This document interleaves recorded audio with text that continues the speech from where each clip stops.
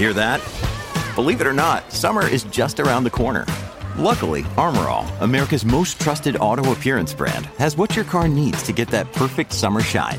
Plus, now through May 31st, we'll give you $5 for every $20 you spend on Armor All products. That means car wash pods, protectant, tire shine, you name it. Find out how to get your $5 rebate at armorall.com. Armor All, less work, more clean. Terms apply. A lot of you weighing in on the text line already about the trucking industry in our country. And a lot of you saying, you know what? It's just not what it used to be. You don't get paid enough. It costs too much to get licensed. Insurance is bad. I mean, there's a lot of things that people are pointing out that I plan to have included in our upcoming discussion here. And a lot of things you were saying, a lot of things that other people are saying. And it's a situation that we need to take a look at, and we need to try and sort our way through. So to get some insight on where we are with trucking in Canada and where we might go, we're going to chat with David Soberman, who is Professor of Marketing at Rotman School of Management at the University of Toronto and the Canadian National Chair of Strategic Marketing. David, thank you for your time this morning. I appreciate you joining us. Good morning. So when we're talking about the trucking industry in Canada, I mean, I'm reading about tens of thousands of people expected to leave the workforce on top of those that already have. Just how bad is it? How much of a shortage are we looking at? Well, I think a combination of the pandemic, which has meant that there's a huge amount of things that we're missing, and people are trying to rapidly replenish those things across retail stores in the country. That, coupled with the fact that a number of people have probably left the industry during the pandemic because there was a lot less going on. And we also have this demographic issue, which is that the average age of truckers has gone up and they're getting close to retirement. That's physically demanding. So as you get older, it's only natural that people retire. And so all of these things have sort of come together in a vortex to create a problem for us where we just don't have enough truck drivers. Why are they leaving? I mean, is it just a demographic thing? I mean, as I've read, it's one of the oldest workforces in the country. I mean, is it just retirement by and large? Well, I think it is very demanding. And so I think, when you have an older workforce, it follows that you're going to have a retirement rate for that workforce on average that is higher than a workforce that is younger, because people that are younger are further away from retirement. So that's the first thing. I mean, and the second thing, too, is that typically many of the people that we sort of employ in trucking are recent immigrants who go through a training course. And as we know, during the pandemic, it's been quite difficult to get into Canada, and the rate of immigration has also been slowed down. And so there's, as I said before, it's almost as if there's multiple factors that have come together to create a problem for us. And I also think that looking back on some of the stories that were written pre-pandemic, people were actually saying that there was a shortage of truckers even before the pandemic started. So, the idea here is that you want to try to reach an equilibrium, and we're probably at least 10% under where we need to be in terms of the number of people employed as truck drivers. And when we talk about, the trucking shortages, and we, like you mentioned, with the shipping problems and the supply chain issues that we're dealing with, this is not an ideal time to be facing a trucking shortage. No, indeed.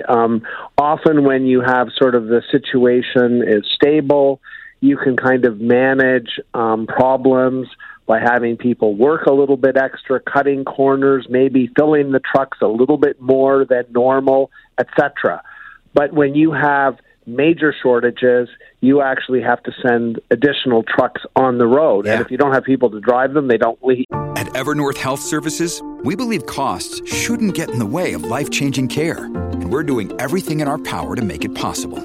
Behavioral health solutions that also keep your projections at their best? It's possible. Pharmacy benefits that benefit your bottom line?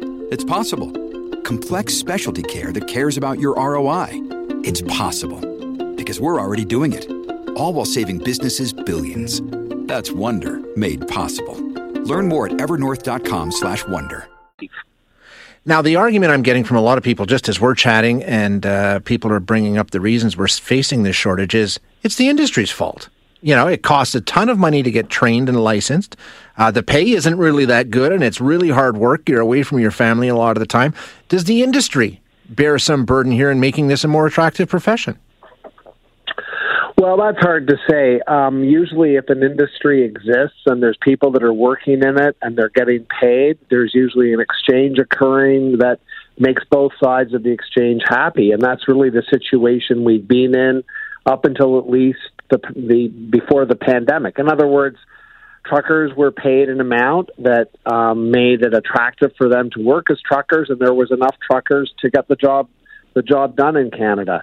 We're now in a situation where there's a shortage, and that means that adjustments need to be made. So right now, I think it's really less an issue of blame. It's more an issue of how do we work together in order to get the problem sorted out. Because when we have shortages and when there's not enough truckers, it's not just the trucking industry that suffers, it's multiple people, including regular consumers and retailers and wholesalers and also manufacturing plants. I mean, everybody's affected by this.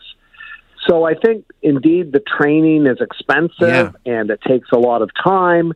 So one of the things that you hope for, that government can also work together with the trucking industry to come up with a formula that might either accelerate the training, increase the capacity of training, or even provide funding to assist the people that actually have to pay for the training. There's sort of multiple ways you can go at this.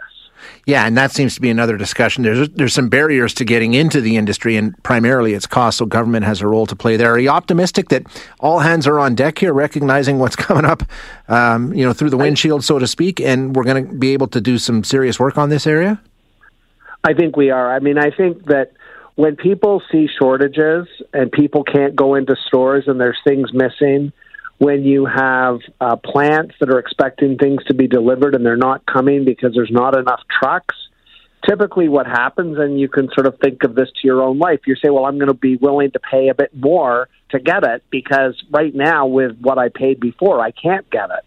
And so, you're probably going to even have an adjustment, which is there's probably going to be an increase in trucking rates, which will then translate into an increase in salary for the workers. And on top of that, I think if the government can work with the trucking industry to increase the capacity of training so that the truck drivers that we actually employ are well trained, I think, the real question is we are going to, the problem will be taken care of. I guess it's just a question, is it going to be 2 months or a year? And usually problems like this, are solved over a long term. So many, many, many months, but by working together, we will be in a better place.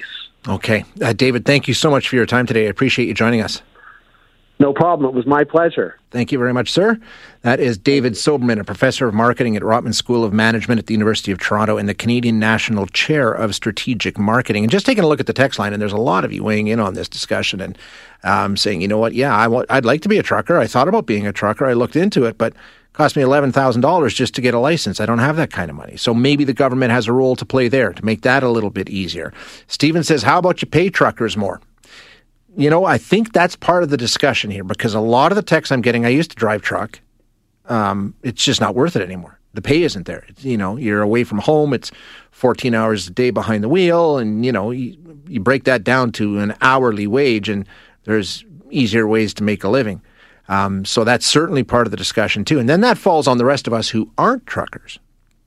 We're talking about inflation and the cost of living going up. If you're going to pay the truck driver more, the shipping company is going to charge their customers more. Ultimately, you're going to have to pay more. That's the way that it works, right?